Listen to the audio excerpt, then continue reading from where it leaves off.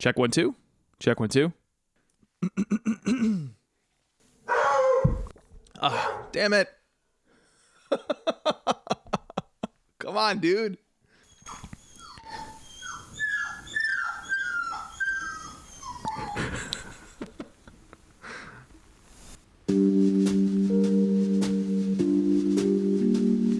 What does it take to be a great creator of What does it take to be a great creator of anything? To truly hone and make a living off your craft.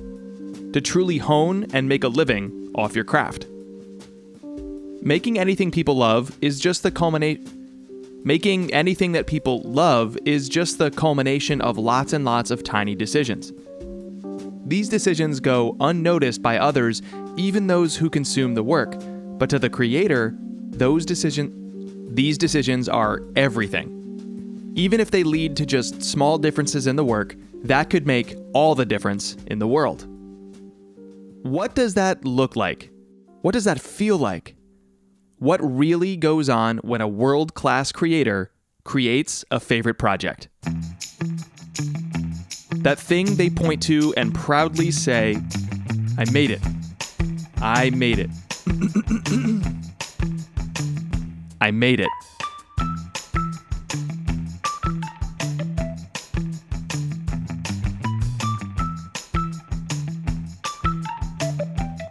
Hey, I'm Jay Acunzo. I'm an author, a speaker, and a maker of more than 10 shows now. Kind of hard to believe. 10 podcasts or video series about creativity at work.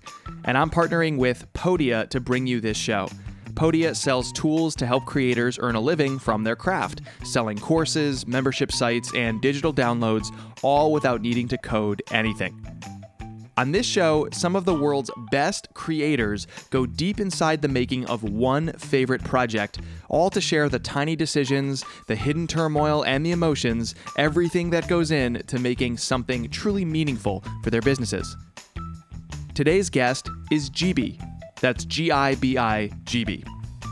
Gibi is a YouTuber with more than 2.3 million subscribers, and she's built a huge community away from YouTube too, across networks like Twitter, 94,000 followers, Twitch, 140,000 followers, Instagram, 239,000, and I'm sure a lot on Facebook, but since I deleted my Facebook account earlier this year because Facebook is a terrible company ruining everything, I can't quite tell you what I'm sure is a very big number of people who follow Gibi on Facebook. But anyway, Gibi is the creator of ASMR videos. What the heck is ASMR? Glad you asked, because the project we're deconstructing today with Gibi is her video titled, What the heck is ASMR? All right, let's play a clip because I want to know, what the heck is ASMR? ASMR? What the heck is ASMR? I'm glad you asked. Who are you? My name is Gibi, but everyone calls me Gibby. Oh, hi, Gibby. Don't call me that. Oh, sorry. ASMR is an acronym standing for Autonomous Sensory Meridian Response. Oh, what? It doesn't tell you much, but essentially it's a pleasant reaction to certain stimuli, and it's believed that ASMR is something people have or don't have. You mean like a condition? Am I gonna die? No. Not that sort of condition. More of a characteristic. An ability to feel a pleasant tingling sensation that can be triggered by acoustic or visual stimuli. That's ASMR. Some people describe it as a brain massage, but you can feel ASMR in different parts of your body, such as your back or limbs. People experience ASMR in different ways, but almost always it feels good. So it's like a superpower? Sure. Nice. ASMR videos are videos that are categorized to intentionally help trigger that ASMR sensation in people. Intentionally? Yes. Many people's ASMR gets triggered by unintentional stimuli, such as a teacher with a soft voice, getting their eyes checked at the doctor, or childhood friends drawing on your arm. There are many different types of videos you'll find using the tag ASMR. Some are very trigger heavy, focusing on just making sounds specifically to trigger your ASMR. Others are more casual role plays, or might just be whispering or soft talking. This is weird. YouTube is weird. Fair point. At its core, ASMR is an extremely positive genre aimed to aid others. So, what exactly do these tingles feel like? You could compare it to the feeling of this head massager. Oh.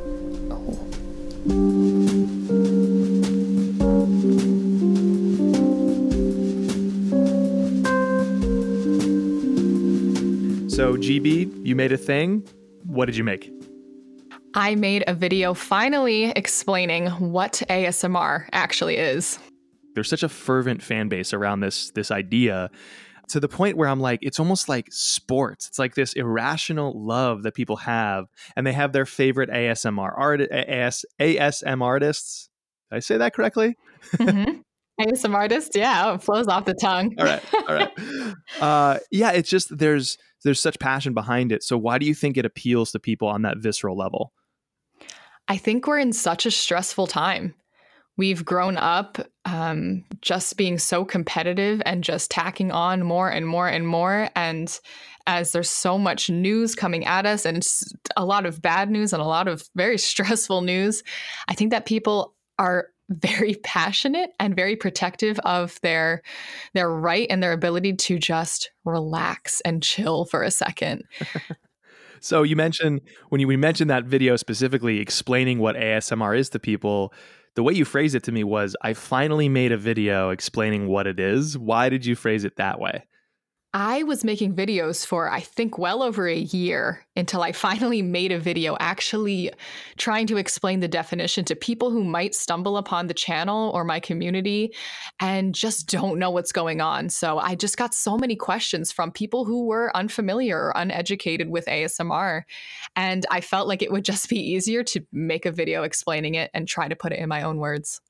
And just to get this out of the way for people listening right away, in case anybody is skeptical, the science supports that this is a real thing if people are wondering. And it's kind of like synesthesia is a real thing. And so for people who don't know, right, that's a psychological phenomenon that happens to a very small number of people where the senses essentially crosstalk. So, or they cross collaborate maybe. Like when you taste something, you might see a color. And it's visceral. It's not like, this evokes yellow. It's like, no, I see yellow because I'm biting into this whatever sandwich or something like that. So synesthesia is a real thing. It's just that it's hard for people who don't have it to convince themselves that it is, because it seems like it's a little like science fiction. ASMR is definitely not so far out there that it's that hard to believe, but I think there's a lot of skeptics that maybe question it. So I did want to put that out there. I did a little research. I'm lucky that my wife is a PhD in psychology, and so she has all these psychology friends, one of whom hosts a great podcast called The Savvy Psychologist, Dr. Jade Wu. And she did an episode right before I talked to you, GB. It was perfect timing, about ASMR. And the first thing she laid out was like, yes, this is a real thing. But I imagine you get that skepticism quite a bit, maybe even from family and friends who discover what you do. I don't know. Talk me through that. I do. We just ask people, do you feel the tingles? And that is, to a lot of people, the definition of ASMR. But the beauty of it is that you don't have to, quote, quote, have ASMR to enjoy ASMR content. It's really kind of convoluted and interesting and hard to explain. But it is something that certain people can feel and some people might never feel, and we're not sure if everyone has the capabilities. We do compare it to a couple of things that maybe are more relatable. Like it's similar to when you get the chills when listening to a really epic soundtrack, or people will compare it to a brain massage. So it's not something you can see, but it's just something that's really pleasant and that you can feel. And so many of us connect on this. Oh my God, you feel that too. Oh my God, I thought it was just me. Do you really like when, people do this? And yes, I do for some reason. I love when people tap on paper. And I'm like, why? So it's been this huge kind of just collaboration of people coming together and being just, I think, surprised that other people feel the same way. If you consider the opposite of ASMR, I don't know if there's a name for this, but it's almost like if somebody scratches styrofoam, I cringe. I can't stand it. I have a visceral reaction to it. Misophonia. What's it called? Misophonia, I think it's pronounced. It's like Oh, yeah, when you get like a literally like a physical horrible reaction to a sound. So most people like nails on a chalkboard. A lot of yep. people have it from people chewing. Makes them really mad. So, okay, I think more people would probably readily say, yeah, I have that. So I don't think there's any reason to be quite as skeptical as some folks are on the more positive side, the pleasant side of it, a reaction Exactly. to a sound. So if you consider it that way, I think it's maybe easier to get on board with.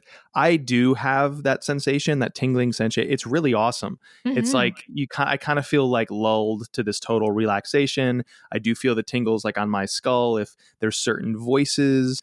It's almost like if I stepped outside and took a deep breath and felt at peace in front of nature, that same kind of like almost like state of peace, but it feels like flow. Like if you ever get into deep Yeah. flow with your work, that's almost like what it feels like.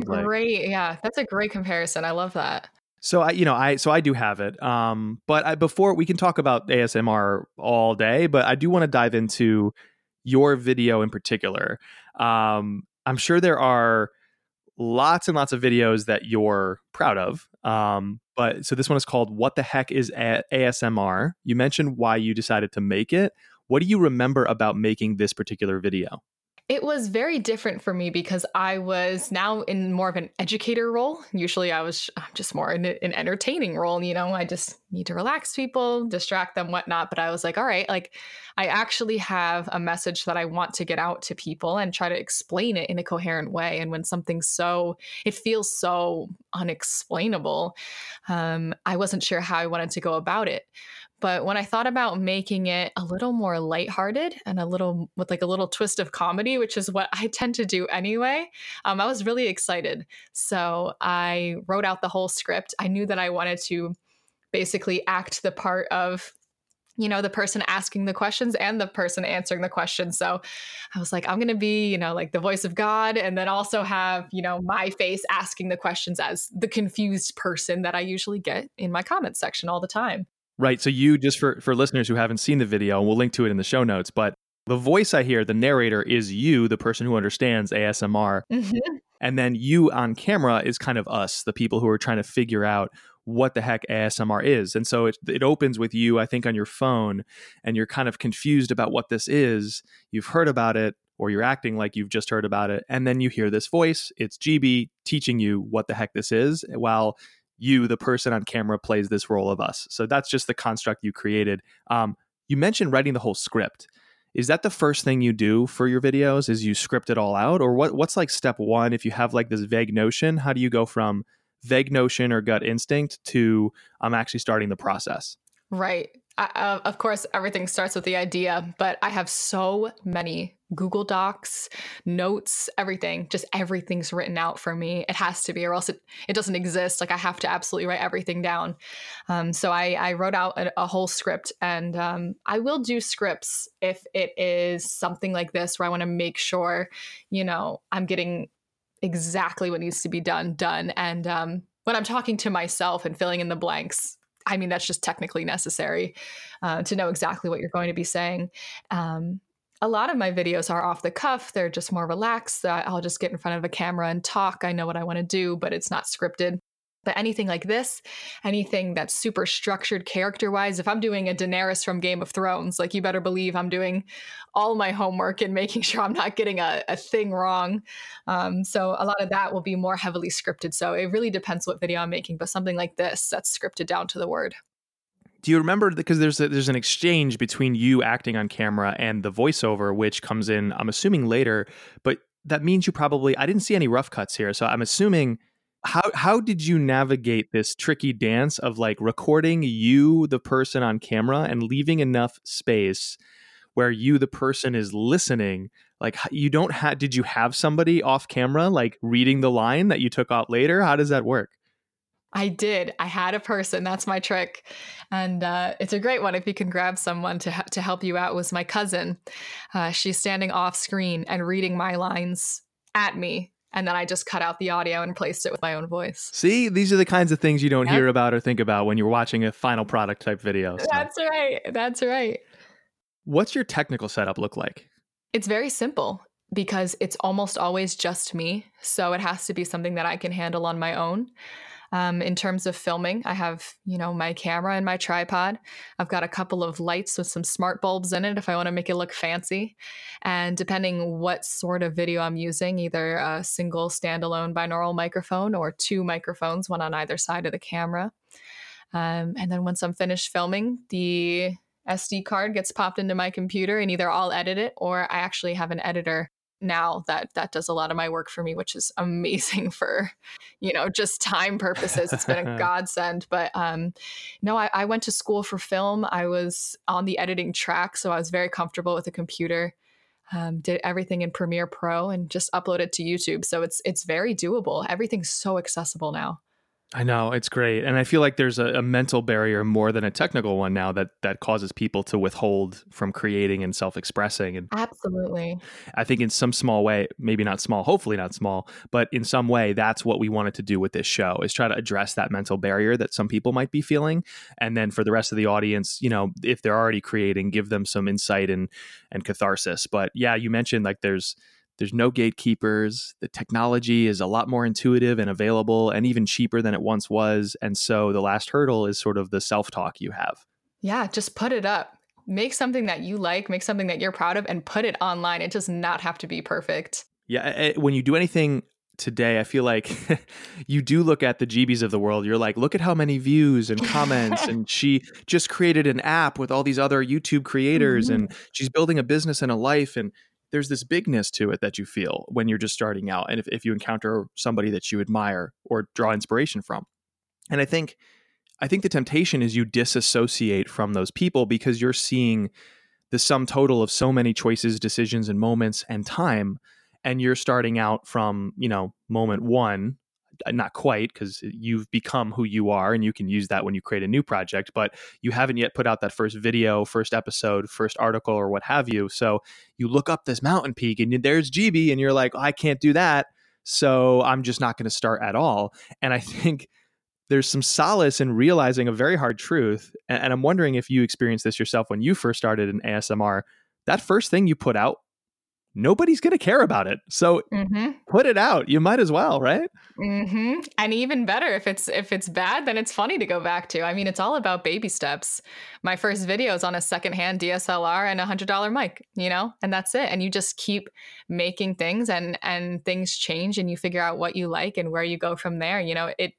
People ask me like, when did your channel blow up? I'm like, it never blew up. It was just baby steps going up and up and just keep posting. Yeah. I mean, if you zoom way into the line, I assume all creators, I saw this with my shows, you do have this zigzaggy like mini peaks and valleys. And every so often you have maybe an inflection point here and there. But I also think people overvalue the big inflection points. So I'll give you an example. And I wonder if you have any from your career that you can share. But just to tee it up a little bit, I put out, so my second ever podcast was actually for me. My first one was for a former employer. So I was actually in-house as an employee back then, which seems like I could probably never do ever again as a creator. But so my second one was kind of what launched me into building my own business and career, called Unthinkable. And the second episode of Unthinkable, a friend who had worked for a startup I'd worked for prior had gone over to Stitcher, which is this big podcast ecosystem and player, and he saw my show. He liked the second episode. He told the editors at Stitcher, they featured it on their homepage. So I go from a couple of dozen of downloads that were mostly people that already knew me in reality to this massive spike second episode out the gate. And then you look at the line over time and almost none of them stuck around because it was this passive curiosity play. And I think that's the commonality when you go viral, quote unquote. Most of those people wash away. And so you're better off focusing on like your true believers anyway, the people that really want to go deep with the subject or with you over time. And if it's a small number, just serve them increasingly better and they'll win you more and more fans, followers, subscribers, the audience you're seeking through word of mouth. I so agree. And you want to like your audience. So that's actually what I tell people. I'm like, you make things that you like because you'll attract people who like that and you're going to get along with your audience just fine. Exactly. A lot of people, they'll try to appeal to, people that aren't there, don't exist. And I'm like, if you get some people to stick around, then you're going to have to keep doing what you're doing. And if you don't like it, then you're not going to have a very good time. So speaking of making something you like, if we go back to that video quickly, what I'm seeing, what I'm consuming is obviously the final cut, the final edit. Are there moments where you have a look to camera or a line to camera where you're doing it 2, 3, 4 times? Like, are there multiple takes or? Absolutely. Yeah. Okay. So walk me through like how you sense in the moment, we got to do that again. It was helpful because I've been making videos for so long. I'm used to talking to the camera, but I'd be delivering my lines and then mid sentence, I'd be like, oh, I didn't like that. Wait, one more time. And I'd wait for a second. And then I do it again. And I'm like, oh, that felt weird. All right, one more time. Okay, all right, we can keep going. Because I know that, editing is your friend. Most people don't realize this. So a really easy example from my world is when I introduce myself as a host and narrator, I have this little intro sting to my personal show, the same show I mentioned before. And I have this little intro sting where I tell you the concept of the show in one line. And then at the very end of the music playing, it drops off a cliff. And then I say, I'm Jay Acunzo. But you will catch me in my own office like a psycho, just on repeat. I'm Jay Acunzo. I'm Jay Acunzo. I'm Jay Acunzo. It's got to feel right. It's got to feel right. I totally get that. It's maddening. It's ridiculous. But that's what I think makes our work exciting. It's those hidden tiny moments. Like you came out of editing, for example. When you're an editor, it's all hidden. I mean, you find joy in things that others may not know you did, but they just experience it washing over them and think that was great. But you know all the tiny minutia that went into it. Yeah, I'll finish a video. I'm like, that was trash. That was horrible because I felt like I was messing up. I felt like, I'm like, I don't even know if we're going to be able to piece together anything. And my editor will be like, that was fine. Truly, everything is okay. And I'll see the final product. I'm like, oh, that was good. Okay. All right. So yeah, even now I'm like, I as soon as I end whatever I'm filming, I definitely have doubts sometimes. So we've gone down this rabbit hole a little bit of, you came out of editing. We're talking about do stuff that you like, and we're talking about all the moving parts and pieces, the retakes, the redubs, and now you said you're actually working with an editor. So I've always had this barrier where it's such a specific style of edit that I can picture in my head, and the movement from it's in my head to now it's in a second person's head, and they get the vision and they can execute the editing for me. That's always felt really daunting to me. So can you just walk us through your transition from doing it all yourself to actually trying to find somebody who could almost like mind meld with you? Like, how did you get an editor on board and work with them in such a way that the final product is what you were looking for? It was very interesting, actually. I think a lot of people will be pleased to know that it was just a nice email that got him the job. I think that people underestimate. You're like, oh, I'm not going to bother reaching out to her. She's so big. She's not even going to see my email, whatever. But, he hit me at the right time. It was professional. It was clean. It was straightforward. And again, you'd be surprised at how many emails are not that. And he's like, hey, I watch your content. I have free time. I do editing. And if you ever need help, here's my information. And he hit me at such a time where I was just flooded with videos to edit and get done. And I was still a student at the time. So it was just very overwhelming. And I was like, you know what? You could help me, actually. I would love your help. And he started editing 1 or 2 on the side. If there was, a special effect that I wanted to do, but didn't really have time to figure out on my own, I would send to him. And when you work with somebody for so long, in the beginning, you do have to micromanage a bit and, let them know what you're looking for and do re-edits and things like that. But it's gotten to a point where you just sort of settle into the flow and he sort of knows what I'm looking for. And if there needs to be changes, then that's fine. And you sort of figure it out on the way. But it's definitely interesting having somebody edit for ASMR, because if I ever do a different type of video, something that's a little more on the comedy side, or on my second channel, I do a lot of gaming and things. I have a different editor for that because people have different styles. That's so interesting. So now you're bringing on this second person. They're not just extra calories, they're an extra person. So they have sensibilities and taste and the more you feel like a partner, the more their opinions are helpful. So do you remember like this first editor that you hired, the one who emailed you, on your main channel, was there like a specific thing that you always did personally that you had to really go back and forth a lot for the editor to kind of fully understand it and execute on it? Well, he's great because he'll do things that I wouldn't have done on my own that makes it better. So it sort of is like a give and take. Oh, like what? Do you have an example or? Yeah, he gets really into the sound, or something little will bother him. And he's like, you know what? I'm figuring it out. I'm going to look into it. He's like, this thing is buzzing and I want to figure out how to make it not do that. And I want to make things. So he has really made my setup better. He goes right into the tech of it all. And he's like, I need you to test these settings for me. I need you to like look at this, because he gets very invested in the work, which is awesome to me. And so he's like, he's half my tech guy, half my editor. It's awesome. Were there phone calls, things that you wrote out for him? What is there any kind of, or things you would have done that were more process driven if you look back, that other people might want to try if they're at the point now where they're bringing on an editor or an assistant or somebody to help with their vision? Are there things that you can kind of point to, or things you would have done that feel like this is just good process to help accelerate that onboarding? We do spend a lot of time messaging back and forth. I would definitely say learn how to use Discord. It's just the best app in the world, because you can screen share, you can video chat, you can message. And so that's been really great to have everything in one spot. I feel like we're constantly talking, and it's very easy to access him, and for him to show me what he's working on, send me files, that sort of thing. And I would just say, get to know them. That was very helpful. And just sort of, he kind of gets my vibe and what I'm going for.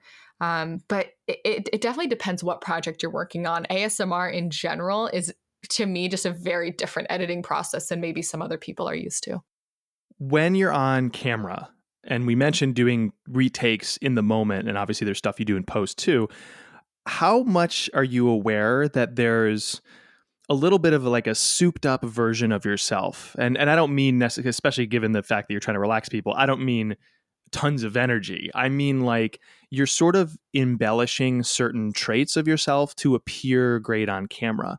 I remember listening back to my early podcast episodes. I sounded so bored. I sounded so quiet. I was like, what was going on there? But now I'm the same energy level, and yet the voice coming out feels a lot more energized and a lot better.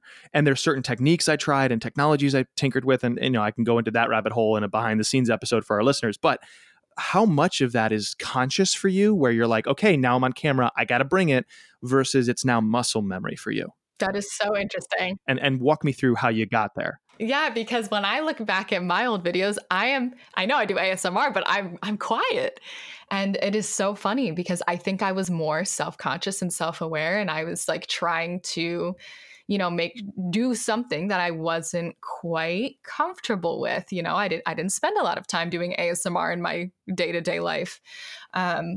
So getting onto a camera, it was a new experience. And like you say, a lot of it is muscle memory, because it's confidence in experience.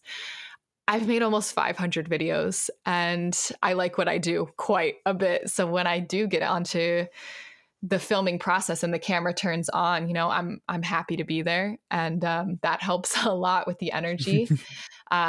I know what I want to make, and it is a confidence that you just sort of build up just by making more and more content. And I think no matter what point you start at, when you're making more and more content, you'll look back and you'll see that you've gotten better just from practice. But I do feel like I get into the zone. I'm like, all right, I'm in ASMR mode, and even though I'm quite loud and quite energized in real life, so a lot of my family members were very surprised that I relax anybody. But it does come from a very genuine place. It comes from a very genuine place of I'm ready to do ASMR, and I'm here for the viewer. I liken a lot of the entertainment value. I do business content. So on one hand, a lot of business content is just dry and educational, but I believe that entertainment value matters perhaps even more than just the nutritional value. It has to be nutritious and delicious. Oh, yeah. Right? Like anything you're doing, if it's teaching or right. Yeah. I'm Italian, so everything I do in life has to come back to a food analogy or actual eating of food. Oh, so, yes. Yes.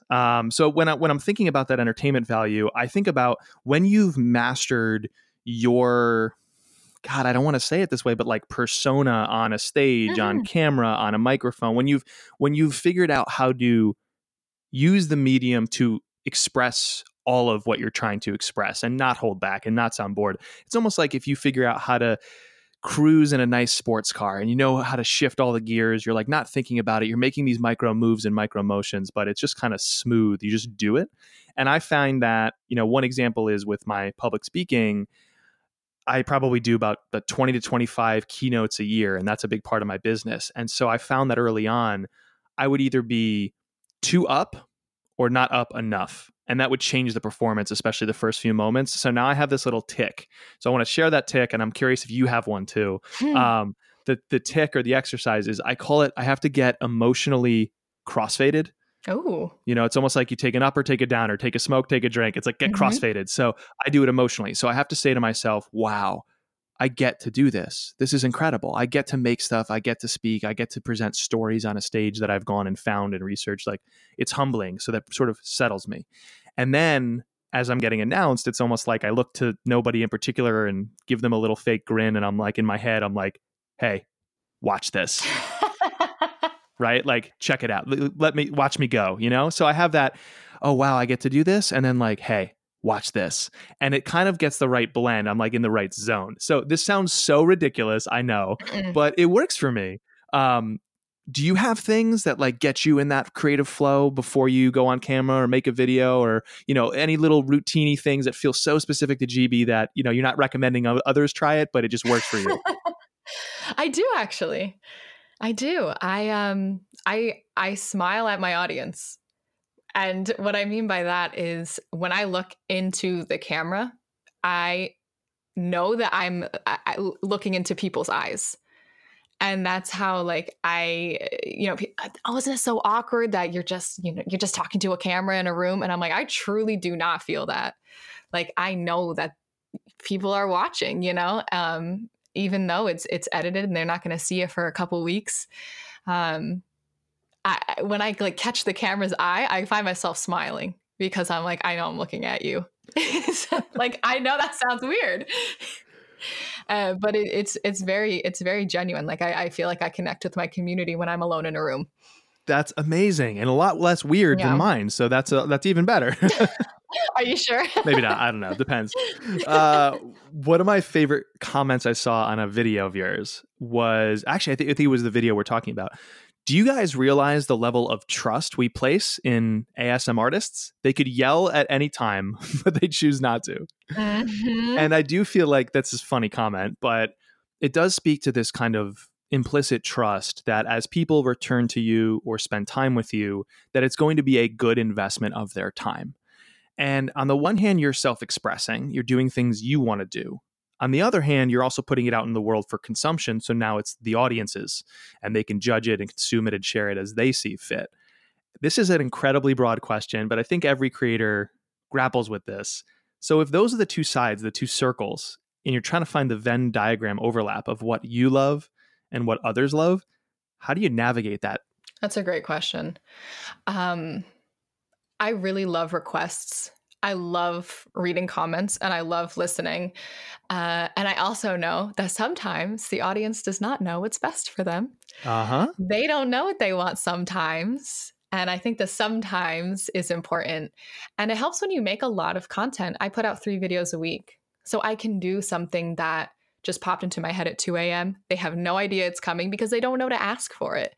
And I just know, I'm like, oh, they would love this. And that's just intuition and sort of doing things that you love. Again, you'll build an audience that also loves things that you love and they'll keep coming back. And so if you love it, they'll probably love it. So anything that gets me excited, I'll just try. I'm like, oh, it would be funny if I did this and I'll try it. And sometimes it takes off, sometimes it doesn't, but it was good to try. And then the other thing is literally word for word taking someone's suggestion. I could get 100 requests and one request really sticks out to me. And I'll just go for it. Somebody said, oh my gosh, GB, you should make a video where you're getting us snacks at 2 a.m. And I'm like, okay. And I did. And it was great. I'm like, that's such a good idea. I love it. So a lot of people request things over and over again. And I'm like, you know what? I know you. And I know if I make this video, you're not going to actually watch it. So it is filtering out and by trial and error, I think, honestly, by looking at numbers, figuring out what your audience truly might like. So you do have to be in tune with the commenters, but not solely relying on requests and on things, because you do know you do know what's best for your own content. Right. Like the classic feedback I get where I lament publicly that a lot of podcasts and video shows about business or people's career paths, it's just a whitewashed version. It's what Brene Brown would call gold-plated grit. It's like GB wanted to be great and do creative work. Then she hit this one snag, but then she got over it and now everything is amazing. And look at all the success. It's gold-plated. And people are like, the feedback I get is, why don't you do a show or a mini series inside your show all about people's failures? Like, we really want to hear that. And I think to myself, no, you don't. No, you don't. Because what you want to hear is that simpatico feeling of you're struggling and they're struggling. That's great. You don't need a whole series on that. You want to feel that people are revealing true lessons learned, that it's not gold plated, that they go deep into their failures and teach you something. But if you had a whole show where the whole emphasis was about how they failed, end of story, you would tune out after 3 or 4 episodes because you'd be so freaking depressed. Mm-hmm. You don't want that stuff, or the guest would never really reveal that stuff, or the people who are revealing that stuff are so successful that it does look gold-plated now, right? So they're willing to tell you about their. So I'm like, do you think you want that? But no, you don't. Take everything with a grain of salt. Right. So why is this work meaningful? I understand it's not always easy. It's something that you're kind of, maybe there's more precedent today, but you've been paving this path since leaving school, and it's something where the onus is on you all the time. There's a lot of pressure. There's certainly some critics of ASMR. There's the comments issue that always goes on with any YouTube celebrity. I know you don't use your real name to protect your identity. There's all these things that it's on the outside looking in, you're like, man, that is really hard. And yet you're pushing forward. So clearly there's something driving you. There's some core belief, some meaning you're drawing from this work. I'm hoping you could share what that is with us.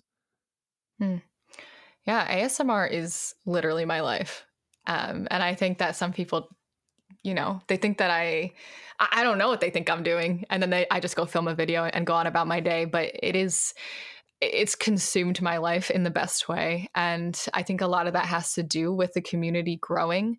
And I am so gung-ho about, I'm here to explain. I'm here to help people pave the way. I'm here to get opportunities for myself, for others, and meet up with other people and talk about what we're making and things like that, because it is a new community, even though, it's been around for almost 10 years now. It's just grown in such a manner that I think we have to take care of it and make sure that it's, treated accordingly. And I'm so happy doing it as my job and as my career, and the fact that people tell me that it helps them, and that's something that I knew helped me. I felt the same way about ASMR artists that I watched 6, 7, 8 years ago, and I'm so grateful for them that I can finally get a night's sleep, that I can finally relax and disconnect from all these stressful thoughts, all this anxiety of just trying to get some sleep.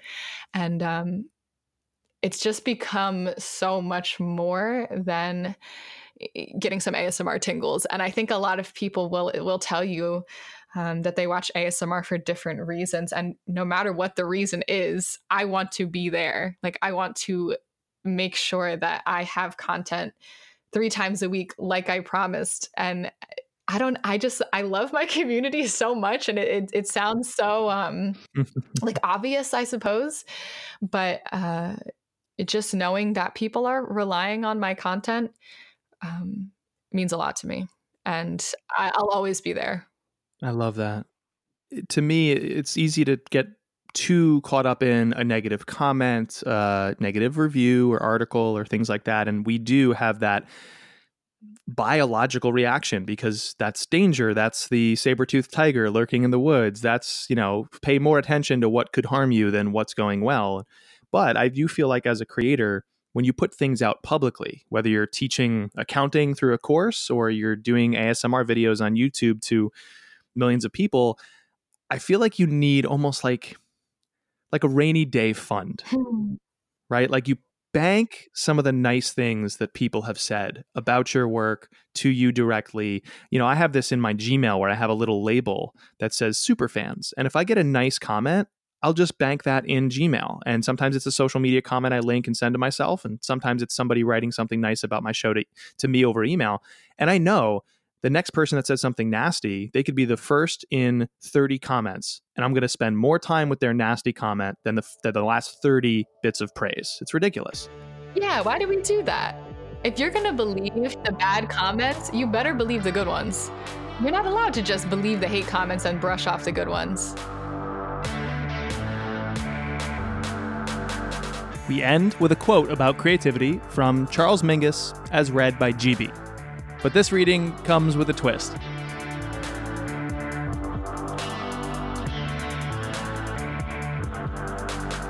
Creativity is more than just being different. Anybody can plan weird.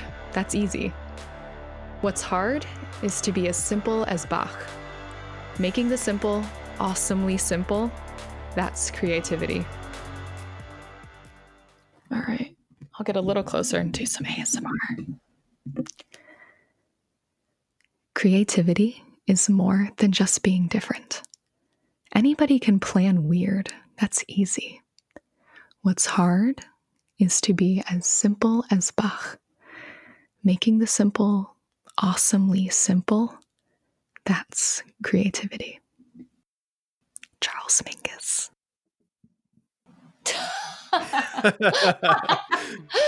ASMR out of context. Brava. That's a new series on your channel, ASMR Lord. Out of Context.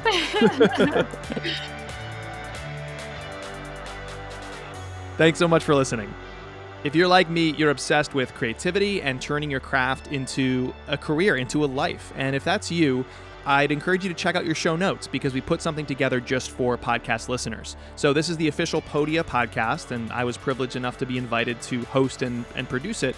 And together, Podia and I put together a newsletter just for listeners.